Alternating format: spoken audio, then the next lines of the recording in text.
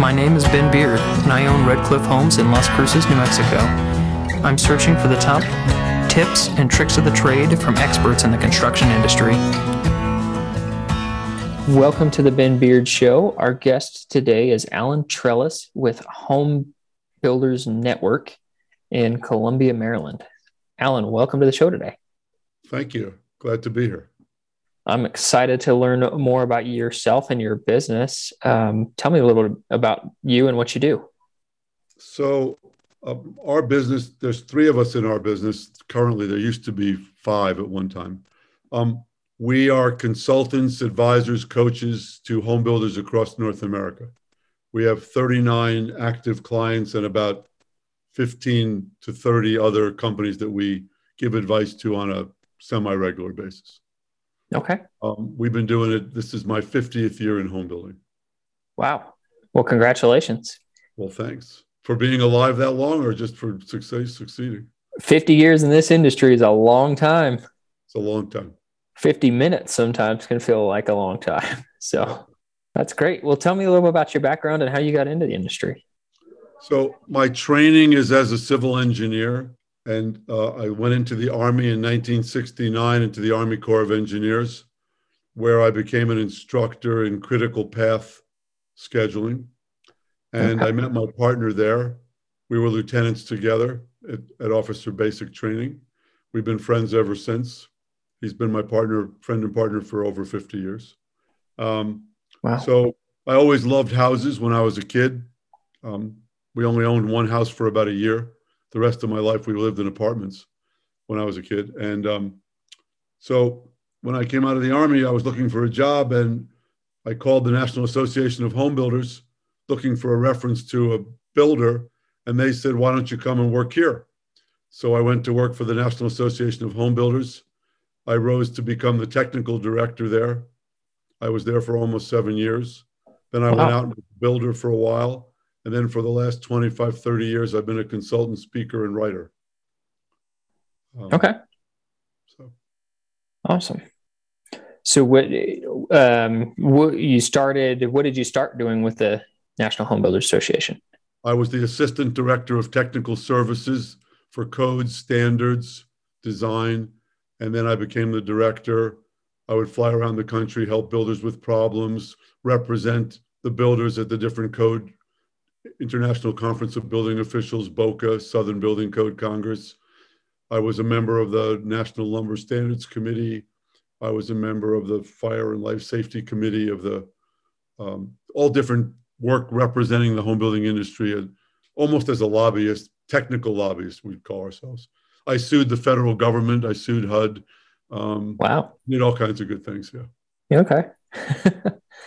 So that's fun. And then what did you do with the home builder? Where were you building homes? I built in Maryland.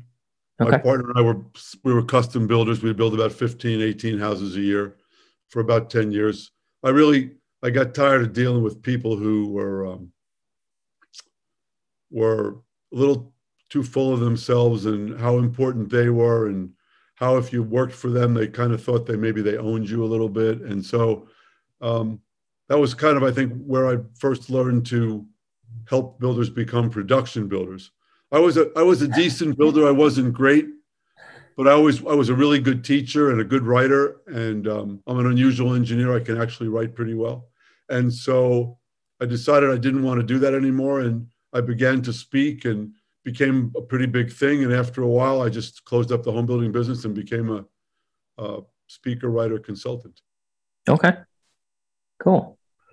So you were a custom builder, and now tell people not to do that, huh? Well, you know what a custom builder is? A custom builder is a guy who wants to start at the bottom of the learning curve every time. I'm like, why would you want to do that? I mean, once we figure out how to build a house, why don't we build that house over and over again instead of constantly starting with a new house that we really don't understand, with a customer that we may not want to deal with? It's not the highest and best use of our skill set. Sure. Yeah, it makes a lot of sense. Okay. And I've helped a lot of my clients grow significantly. When I was in the beginning, most of my clients were custom builders. now my average builder builds between 60 and 300 houses a year and does between 20 and $100 million a year.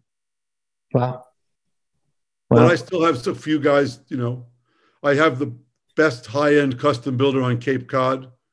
I have one of the best high-end custom builders on the main line of Philadelphia.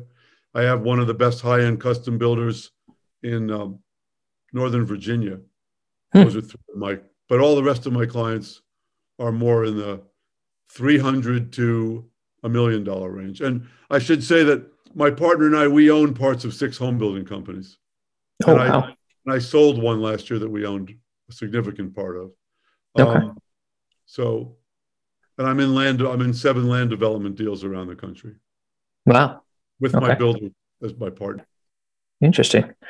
That's kind of a cool model where you're coaching people and then you're able to jump in and help support financially, invest with them, and then I imagine continue to give advice to help make that project as profitable and as efficient as possible. Yeah, we put a value on our advice. We add that value plus cash as equity to the project, and then we're in the project with them. They like it, knowing somebody with a lot of experience is there as their partner. And we like it because we can make more money than as a consultant. Yeah. Okay. And I'm willing to put my money where my mouth is. If I'm going to give you advice, then I'm willing to put my money into the deal too. So yeah. Okay. That's great. To work together? Let me know if you got a good land development deal. We'll do it. Absolutely. Well, I'm looking at doing some of my first deals, land deals. So. Well, I'm actually helping a builder in Northern Virginia do his first land development deal. We're a 10% partner in that project. Actually, we actually own 18% of the profits. And he's been my client for about 8 or 10 years, but he's never done his own land development. In that market where he is, most of the land is controlled by developers. But we found a piece, we bought it, we're developing it. I'm helping him raise some of the money to do that. Aside from our equity, we have investors because land development today requires quite a bit of cash. Yeah. Not all my builders have all that cash. So sometimes we do outside equity investment. Okay, cool. So you working at the NHB, break off, do custom building, and then start your speaking, writing, coaching career. Right. Tell me about the writings. Is that books? Is that podcasts? What kind of writing have you done? So this was my first book here. It's called Documents, Contracts, and Worksheets for Home Builders. Okay. I wrote that a long time ago. McGraw-Hill published that for us. And then I think I saw a picture of a floppy disk on the cover. There's a floppy disk in the back in case you need that for your computer. And I thought I was like a state-of-the-art guy. Now, man, I had a floppy disk in the back. Absolutely. Why would you want to type those forms? So then I've had 4 other books published. I've written over 300 published articles, spoken to almost 100,000 builders through the years. I was the chairman of the NAHB Custom Builder Symposium for its first 5 years. I started it when I was chairman of the Custom Builder Committee of NAHB. I've also been chairman of the Education Committee and chairman of the Business Management Committee at NAHB. Wow. So I imagine were your books published through the NAHB? Oh, my second book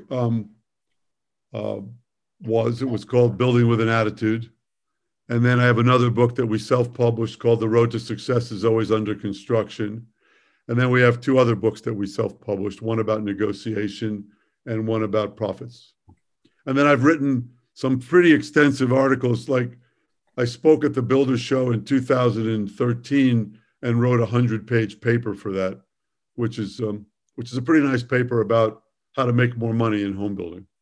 Okay. I think it's a nice paper. I mean, the reader would have to decide for themselves. But so how did you get started as a speaker and coach in the home building industry? So I always liked to teach. I was a teacher in the Army. I liked to write, and while I was serving on the NHB committees, people asked me if I could help them. I started to do some speaking. My partner's like, you're talking for free. This doesn't make any sense. We need you here. All right, so I'll charge $500 to give a speech, and that didn't seem to bother anybody. So then I said, I'll charge $1,000, and then I said, I'll charge $2,000. They kept paying it, and one day I said, I kind of like this more than home building, and let's just make this a full-time gig. So 28 years ago, we did. Okay. No, I forgot to ask. So you left the Army, went to work at NHB. Was your partner working at the NHB, or did he go straight into building? Or? He went to work for a consultant. He's an engineer too. He has 2 master's degrees in engineering. He went to work for a consulting firm, and then he wasn't happy there in Columbia, South Carolina. And so he was from the Midwest. And so I got him a job back in Washington for the NAHB Research Foundation. So he worked there for a few years.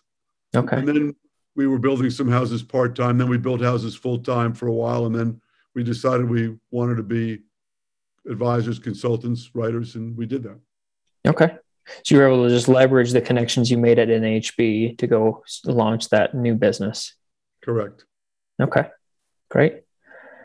So kind of walk me through what's happened over the last 27 years is obviously the economy, multiple cycles of the industry. How's that kind of worked out for your business?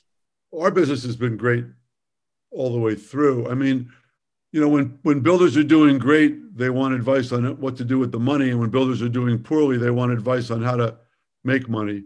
So we've been pretty busy. I mean, we struggled a little bit in the slowdown, but we always had work. I mean, we didn't make the kind of money we used to make, and we lost some money in some of the investments we'd made with our builders between 06 and 10. But we bought other projects and ended up made all that money back and more.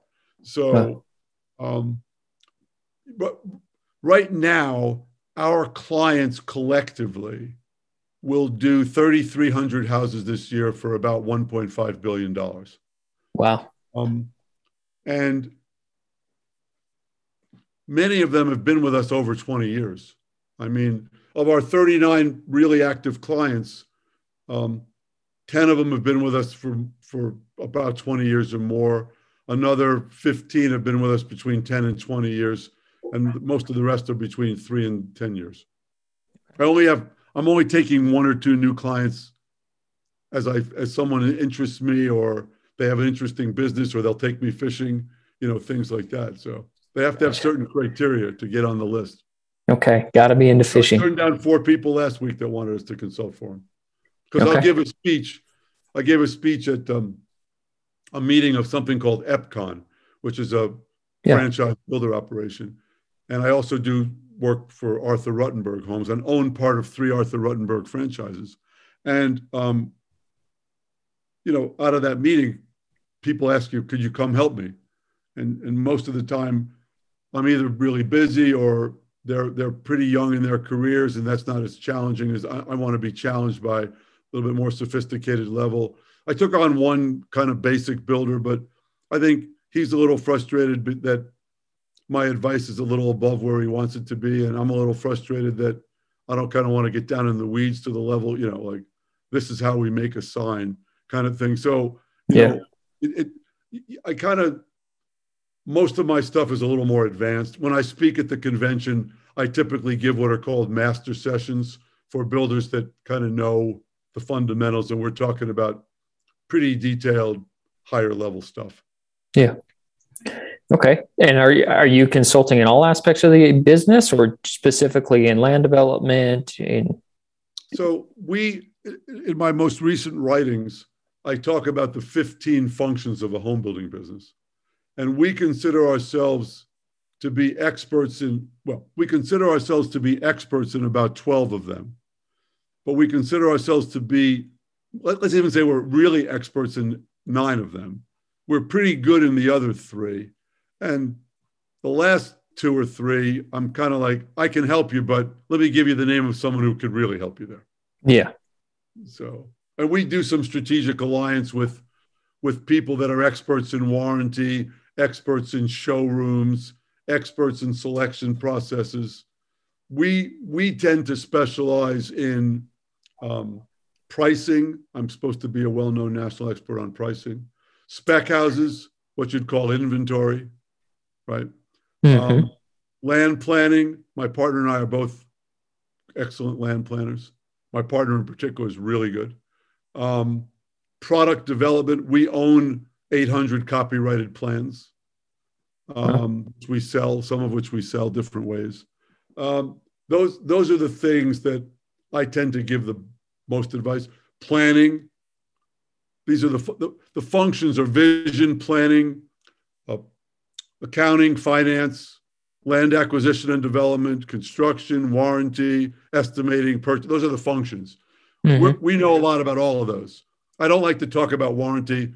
I have enough trouble keeping my own customers happy. So I'm not going to tell you how to keep your customers happy. And at this age and this stage of my life, I have a tendency to tell people's customers, listen, that's unreasonable. If you don't like it, what can I tell you?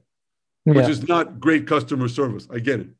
So, but I do believe that we have a lot of people that are spoiled as customers. And I do not believe that the customer is always right. I know that statement can't be true because I've seen lots of customers that were wrong. So, and I think sometimes you have to tell them that. You can tell them in a nice way, but in the world we live in today, lots of people are really difficult. And I'm at a stage in my life where I'm not interested in dealing with difficult people. So I'm not a good person to give advice on how to deal with difficult people. Yeah. Because I don't feel like I owe them anything beyond like you're being difficult. Okay. So you be reasonable, I'll be reasonable. You be a jackass, I'll be a jackass. That's kind of like quid pro quo, right? Yep. There you go. Something about the goal to do unto others. So anyway, but no, we give advice. I mean, I'm a coach and a friend to most of my builders. Mm-hmm. So they'll call me up and say, I'm having this problem with this lady. How do you think I should handle it? So-and-so wants to quit. How do you think I should handle it? What's his name wants a raise. Do you think that's reasonable? What do you think I should do? I'm thinking about opening up another operation in a second city. Do you think that's a good decision? I do a lot of financial work with my clients, helping them on profitability. I'm pretty good at knowing all the ways to increase margins and make companies more profitable. So most of my work is around product, sales, pricing, land acquisition, land development, product development, spec houses. Those are the things we spend most of our time on. Okay. Gotcha. And strategy. I'm a pretty big strategic thinker. Okay. I try to help my clients get up out of the weeds and think bigger picture sometimes. Yeah. It's easy to get sucked into the weeds. Yep, definitely. So when you say you have, I don't remember the number, 20 something active clients. 39. You're involved in their businesses. How often do you have kind of a set monthly call with them, or how does? So before the pandemic, my wife and I were on the road 180 days a year seeing our clients. Wow. After the pandemic, I solved the question of, can you do some of this remotely? And the answer is yes, quite a bit. And so this year, I only went on the road about 40 days, and the rest was all Zoom. Next year, I'm going on the road about 95 to 100 days, and the rest will be Zoom. So my clients have different levels of interaction with me. My most intimate clients, we talk on the phone every week or two. Some of my clients, and I'll see them twice a year. Others, I'll see them once a year and talk on the phone every month. Okay. Zoom.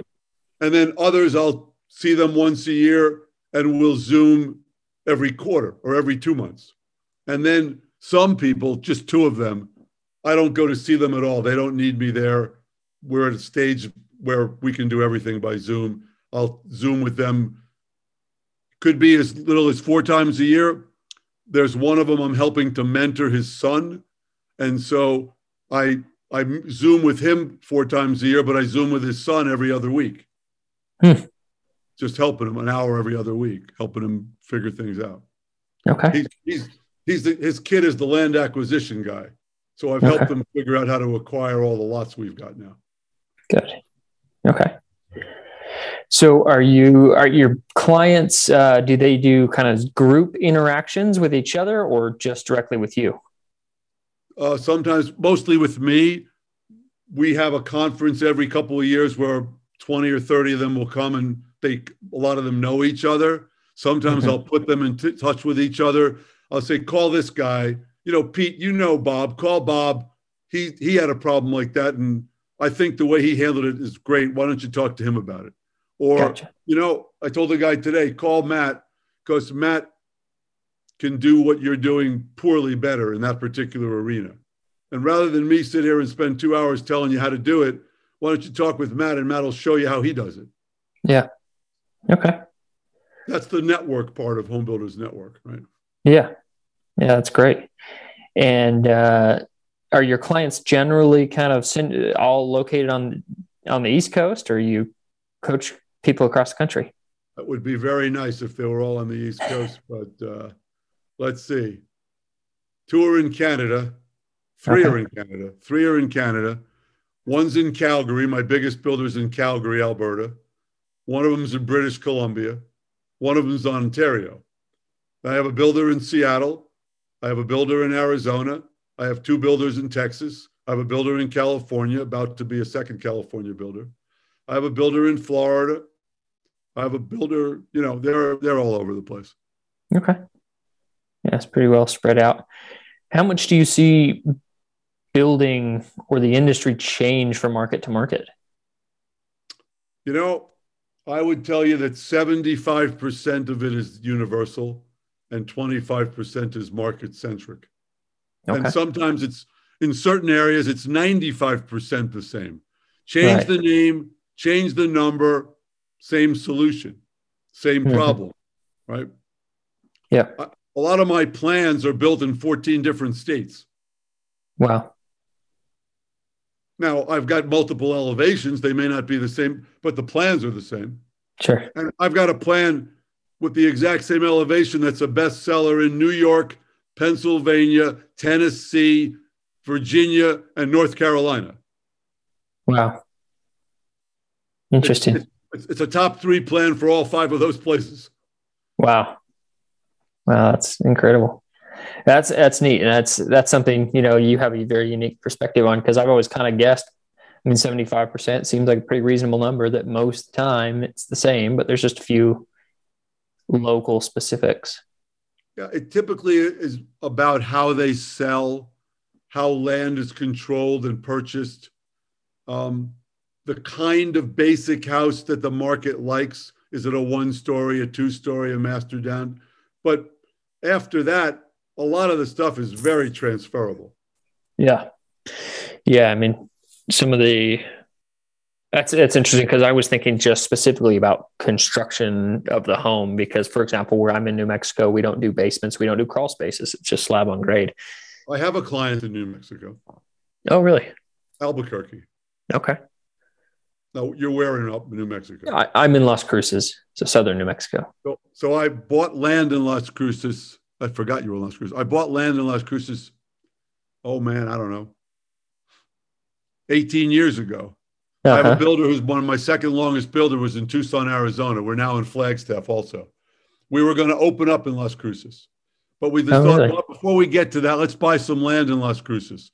So I bought, just as a speculation, so we bought 29 acres on the US highway on the way to the rocket launching place. Uh-huh. And then we kept it for 3 years and sold it. And we did great.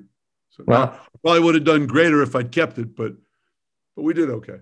Yeah. Okay. So I know Las Cruces a little bit. Yeah. Oh, that's neat. How do you find your clients, or how do they find you? Well, in the old days, I would try to help them find me by speaking all the time. I still like to speak just because I like to give back a little bit. And sometimes it can be profitable, but most of the time it's not particularly profitable. But so the requests I still get mostly come from when I speak. But since I'm not looking for new clients, it's not really an issue. The way I found most of my clients found me originally was through my speaking and writing. Okay. So, and I know you probably have some confidentiality, but without violating that, can you kind of tell me a couple of stories of your biggest clients that have gone from smaller to much larger? Sure. Well, I can tell you some specifics without telling you who they are or where they are. Sure. Okay. So I have a builder. I'm with them 8 years. I'm coming up on 8 years. When I got there, he was building 65 houses, making about $600,000 a year. This year, we'll close 120 houses and make $4 million. Wow. Next year, we'll close 180 houses and make $8 million. Wow. But that's the best house is the last house, by the way. That's why, if you build 20 and you make $300,000, if you build 25, you can make $450,000. Yeah. And so, because a lot of the overhead is fixed. And so that's a good story. I've helped four of my builders sell their companies. And I was a part owner in one of them.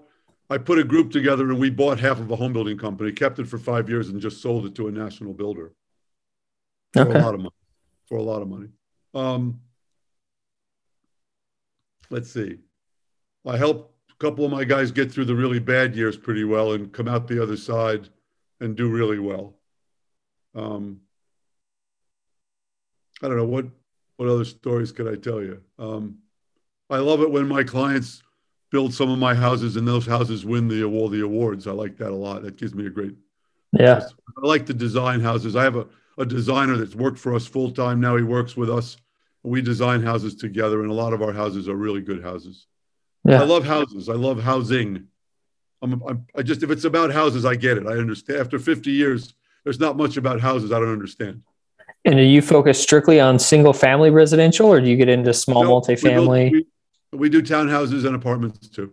Okay. And in fact, I help design some apartments and I've been helping a lot of my builders the last 10 years grow their apartment portfolios. I've been telling them to get into building for your own account. And several of my builders now have between 500 and 1,000 apartments. Wow. Okay. I actually own, with my builder in Minnesota, we own 12 rental single family houses together. I was going to say, what do you see as the advantages of building apartments to keep as rentals versus single families to build as rentals for yourself as a builder? Depending on the market, the cash flow may or may not work for single families. In general, I like single families as rentals. I like townhouses the most because they're the best of both worlds. I get to build 4 at once, but when I go to sell them, I can sell them individually, or I can sell them collectively to invest. So I have a lot of options. Yeah. So I recommend to most of my customers a blend of multifamily townhouses and single family detached for their rental portfolio. But again, it depends on the individual. All strategy depends on circumstance. Yeah. So I'm going to just ask you some questions, and when we get to a point where either I'm getting too specific or you got to start charging me, then just cut me off. But talking about building and some of the advice I've been given by local builders, guys with a lot more experience than me, is always, build at least one thing for yourself every year to keep, and turn it into a rental. You put it on a 15-year mortgage, and in 15 years you get your first paid off property, and then they just start paying off one at a time. But what do you recommend for builders as far as equity when they do build to rent for themselves? Well, that's a great question. The name of the game is if I put 40% down and I build a rental house, and I have the 40%, then I built one rental house. If I can put 20% down, I can build 2 rental houses with the same 40%. Mm-hmm. By the way, if I put 10% down, I could build 4 rental houses with the same money. We call this what? This is leverage. This is leverage. And so the right answer is it depends on where you are in your life, where you are in your career, how much capital you have. I tell people, I'll give away 70% of the project and use other people's money. I'll own 30% of 100 houses. Yeah. Right? For no money. So what would you rather own? 40% of one or 30% of 100? So I mean, well, you'd actually own the whole one. But you know what I'm saying, that Yeah. it really depends on what's available. A lot of times I'll help my builders partner with the land seller. We'll let the land seller own part of the deal, and his land then have to come up with the land money. Yeah. So if you really want, at a personal level, if you want me to coach you on that, yeah, I have to charge you for that. Yeah. Or I'll just take a little piece of the deal and I'll go with you the whole way through. So if you want to build some rentals in Las Cruces, call me up. We'll talk. Sounds good. And that's something I've tried to do. And that's kind of my philosophy too, is how little can I put into this deal? But I have friends who, they're going to put a minimum of 25% into every deal. And I'm going, well, that's great if you have that money. I don't. So I'm going to leverage everything I can. And someone said to me the other day, why do you still have a mortgage on your house? And the answer Cheap is, money. if they're going to give me money at 3%, I'm going to take it. Yeah. Because I know how to make more than 3% on money. Yeah. So why would I pay off the bank and take my money that I can make 15, 20, 40 points on and use it to pay down a loan that's costing me 3 points? And the government lets me deduct part of that. So, I mean, you got to be in, and I've had this conversation for 40 years. Yeah. There's a builder in Wichita that I met 25 years ago. When he was young, he figured out he was building duplexes. For every 3 duplexes he sold, he could keep one. He had enough, he could keep one. Wow. And now he's 70 years old. He's 65, 66 when I meet him. He's 80 something now, 83. And he says to me, I got these 60 duplexes and they're worth about $9 million. They're worth about $150,000 a piece. Wow. And I owe the bank $3 million. And in another 3 years, I'll own them free and clear. What do you think of that? And I said, I think that's really stupid. And he said, what? I said, let's see. The first part that's stupid is you let the bank have $9 million of collateral for a $3 million loan. So that's just dumb. I said, the second thing is, why the money's cheap? Why don't you call up the bank and tell them you want to do this? I want to take 30 of them and refinance it for $3 million. I want to finance those 30 for $100,000 a piece. Mm-hmm. Then take 10 more and tell them you want to put $1 million line of credit on there. So next time we need money in a hurry for a great deal, we don't have to go run around and find it. And the last 20, you just take them and the bank can never touch them. They're yours free and clear tomorrow. And he said, they'll never do that. I said, have you asked them? And he said, no. I said, why don't we call them up and ask them? Because they'll never do it. Well, I'll tell you what we'll do. Why don't you call their ass up right now while I'm here in the room with you? I want to call them right now. We call them up, talk to the banker. Guy says, I don't know if the committee will go along with that. And I said, Clifford, let me talk to the guy. The guy said, Clifford said, this is Al, my consultant. I said, I just want you to know, I think that that's a very reasonable request. I know Clifford is a very good customer of yours. He's been a good customer for a long time. I would hate to jeopardize the relationship. It's certainly not my decision, but my advice to Clifford is that's the way these should be financed. Yeah. 15 minutes later, the phone rings. We talked it over, Clifford. We can do that for you. Wow. Now, some of your friends, the conservative guys, would say, I don't like that. I don't see how any rational person can not say that my financing was better than his. Yeah. And I mean, you're only 2/3 leveraged on the first 30. Right. You're no leverage unless you find a great deal on the next 10, and the rest are free and clear. Right. How can that not be better? Yeah. So, and I understand money pretty well and financing pretty well. I'm not a Wall Street guy, although when I was young, that's what I thought I would want to do with my life. And so anyone who says all leverage is good is wrong. And anyone who says all leverage is bad is wrong. Leverage is like everything. It depends. Yeah. One of my hobbies is I find quotes I like, and then I write about them. What does this quote really mean? Okay. And one of the things that you discover is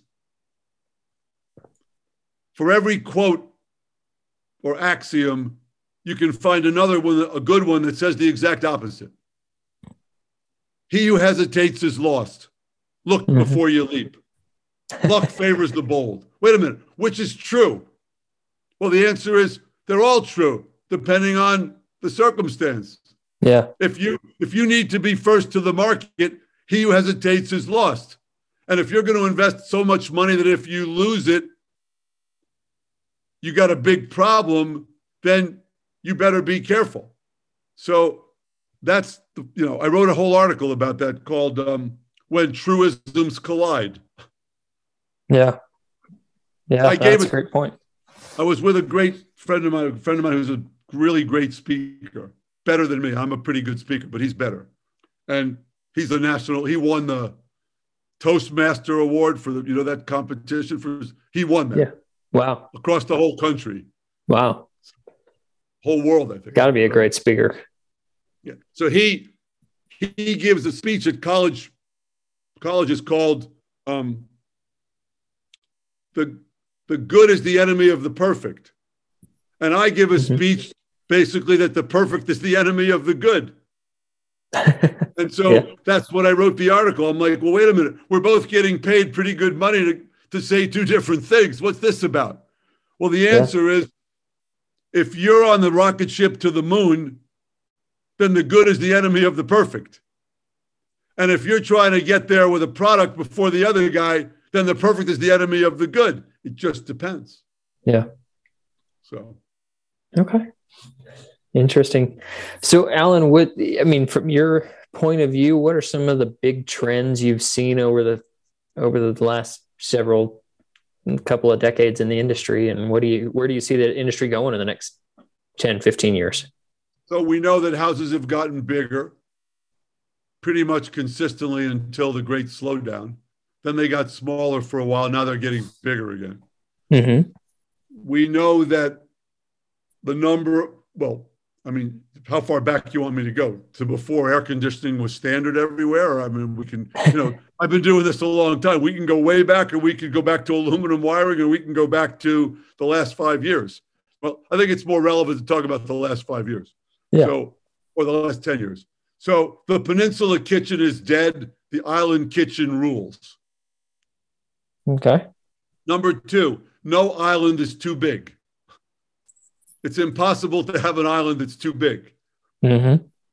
Number 3, walk-in closets matter, and people want big closets because people have lots of, what did George Carlin used to say? Stuff. People have lots of stuff. Yep. The at-home study is almost a necessity, and I'm designing a lot of houses with 2 of them. Wow. Sometimes 2 full ones. One's sometimes a real study. One's a home management center. But in most cases, many people want 2 places to work at home. I have 3 in my house. Wow. I have 1 for my wife and 2 for myself. My 2 depend on the mood I'm in. I'm talking to you from my basement office. I have another office upstairs near my bedroom.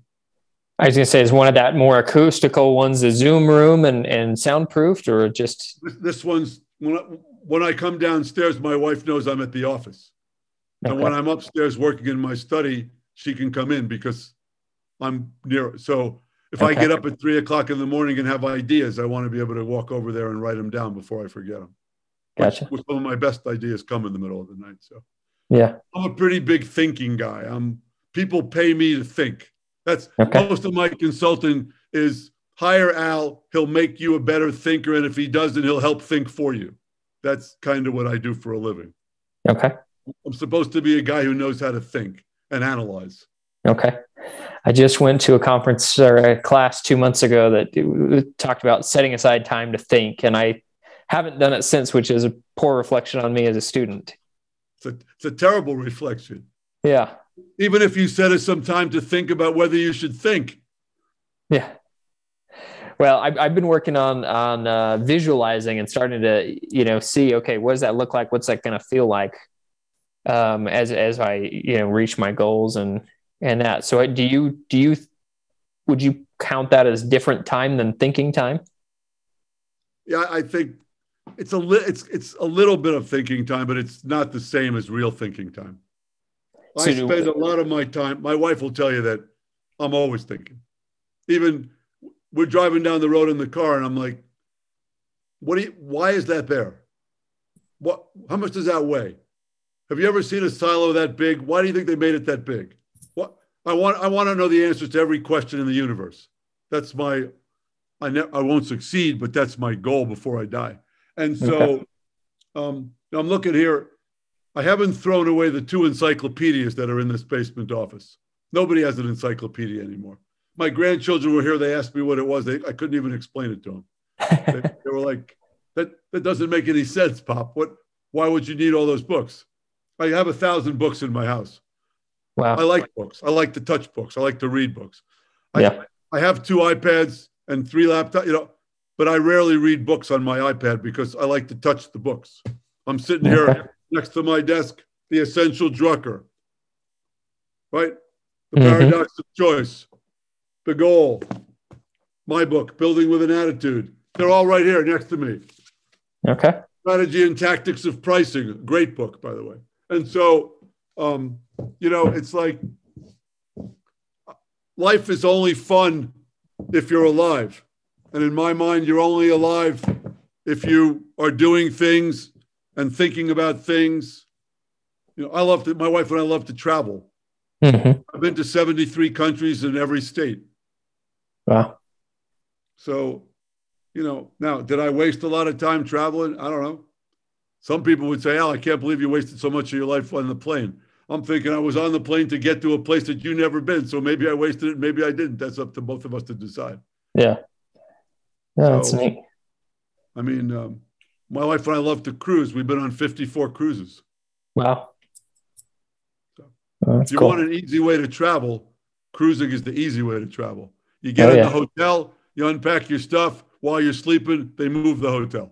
Yep. Cool. What is some of the best advice that you've ever received professionally? I got some great advice from a builder named Dave Fox, who used to own Fox and Jacobs, that was merged into Centex. They were building about 5,000 houses a year. Dave Fox told me, lots are like streetcars. There's always another one around the corner. And so even if I fall in love with a piece of land, I'll let it go if it doesn't make sense. There'll be more land. Okay. What other great advice did I get? I tend to give more advice than I get. Sure. I try to listen. Great advice. I don't know. Think before you act. I try to do that. Try not to be impulsive. Okay. I think my dad told me when I was young, my dad never graduated from high school. He told me that experience is the best teacher. And like the wise ass kid that I was, I told my dad that's what people without an education say. And no offense, Pop, but I'm in college and I don't think experience is the best teacher. Well, my father died pretty young, but it turns out he was right and I was wrong. Okay. And so book learning is great. School is great. I still take classes online. I took a class from Wharton recently on negotiation, took a class from Wharton on marketing, took a class from Michigan on University of Michigan on gamification, took a class on modeling, mathematical models. I like to build I'm pretty good in Excel. I like to build a lot of mathematical models. And so I do that for my clients. I have like 500 models that I've built. But the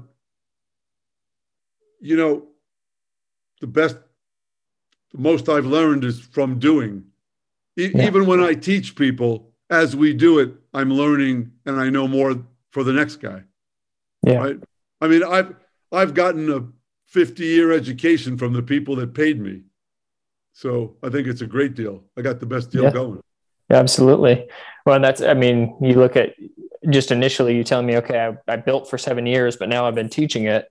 Who wants to learn from a guy that did it for 7 years and now has just spent his time teaching versus you're continuing to learn and grow and evolve with the industry? Right. So that's No, it's a great. lot. It's been, I'm very happy with my career and my life and the people that I know, the people that I've helped, the people that I've met, the things we've done. Has Yeah. everything been a success? No, but we have a lot more successes than failures. I Yeah. mean, plans that we've designed have been built multiple thousands of times. Yeah. That's neat. Yeah, so I feel pretty good about that. That's great. Who have you learned the most from throughout your career? That's you did give me some of these questions in advance, but that was one I didn't really think about. Probably learned the most from my wife, Okay. who is a very big fan of mine, but who's not afraid to tell me if she thinks I'm being a jackass. And so, sometimes you need someone to slap you around a little. I mean, God knows I do that Absolutely. to my clients. So my reputation is that it's not easy to work with Al, because if you don't do it right, Al's going to give you a hard time.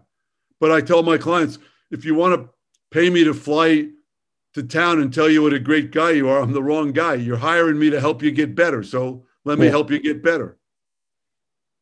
Okay. I mean, Lord knows they know that that's what drives me. I'm about being better every day than I was before. Yeah. Every day I try to be a better coach, a better person, a better grandfather, a better father. I try to be better every day. Yeah. And until I'm just not able to do that anymore, which point I'll probably be dead. So. Okay.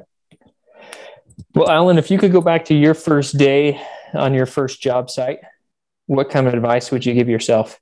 Be patient. Okay. I'm still in a hurry, but I was in a much bigger hurry when I was 24 years old. And a little thinking, a little planning goes a long way. I'm always, all my builders, let's dig. I'm like, let's talk before we dig.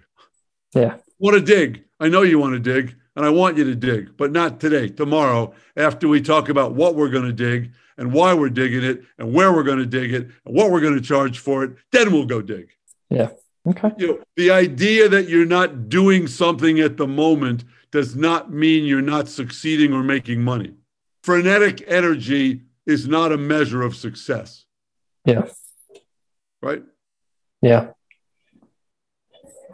Well, I'm gonna ask one other question and then we'll wrap up. But what do you see are the advantages or disadvantages of integrating a company vertically, taking in your own labor crews versus just subbing everything out?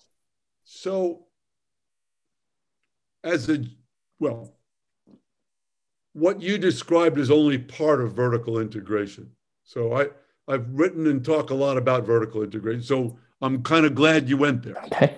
A lot of that depends on the market you're in, the labor pool that's available to you, and how much time and energy you're willing to spend on what are effectively other businesses. Right. So I have 3 or 4 of my clients have their own excavation company. Why? Control and tax reasons. Mm-hmm. But why would you have an excavation company for tax reasons? Because of Section 179 of the tax code. You're familiar with that section? I think I know what it's about, but I don't know specifically by number. That's the section that lets you write off a big capital expense all at the front. Yeah. So I buy $1 million excavator. I buy it on time. It pays for itself. I have it when I need it, but I get to take $1 million deduction this year. Yep. Right? So that's a reason. The vertical integration I think about is more about being a land developer, being a builder, and having a real estate company. To me, that's the integration I'm interested in. Mm-hmm. Right? Having your own crews in a place like Las Cruces or in a secondary or tertiary market may be a necessity to survive, particularly the key trades like a good crew that can frame, that can roof, that can do a lot of the heavy stuff, not necessarily the mechanicals. Yeah. But because that most states require those to be licensed anyway. Right. But But in many I've had builders with their own framing crews and it didn't work. I have a builder now, he has his own framing crew, but only for part of the work. That's in a town of 75,000. So, it's a really good question. This is a great quote. Only simple minds have simple solutions for complicated problems or questions. So that question cannot be answered simply unless I had a simple mind, and I don't. Yeah. Not at least not today. That's great. Well, Alan, thank you so much for your time. Where can people find your books and read your articles? So you can come to our website, which is called hbnnet.com. You can, if you go to Amazon, you'll find some of my books there available. And if you can always reach out to our office, you can go to the website. My son runs my office. He'll reach back to you. And if we can send you something, we'll be glad to. Okay, perfect. Awesome. Well, thank you so much, Alan. Really appreciate your time today. My pleasure. Thanks. Thanks for listening. I hope that you've learned something from our guest today. The Ben Beard Show is sponsored by Redcliffe Homes. The purpose of this podcast is to help young professionals find mentors in this crazy construction industry that we're in. If you have a story to tell about your road to a successful career in construction, I'd love to hear it. Please like and subscribe to the podcast to hear from all of our amazing guests. Join us on Facebook and Instagram at The Ben Beard Show.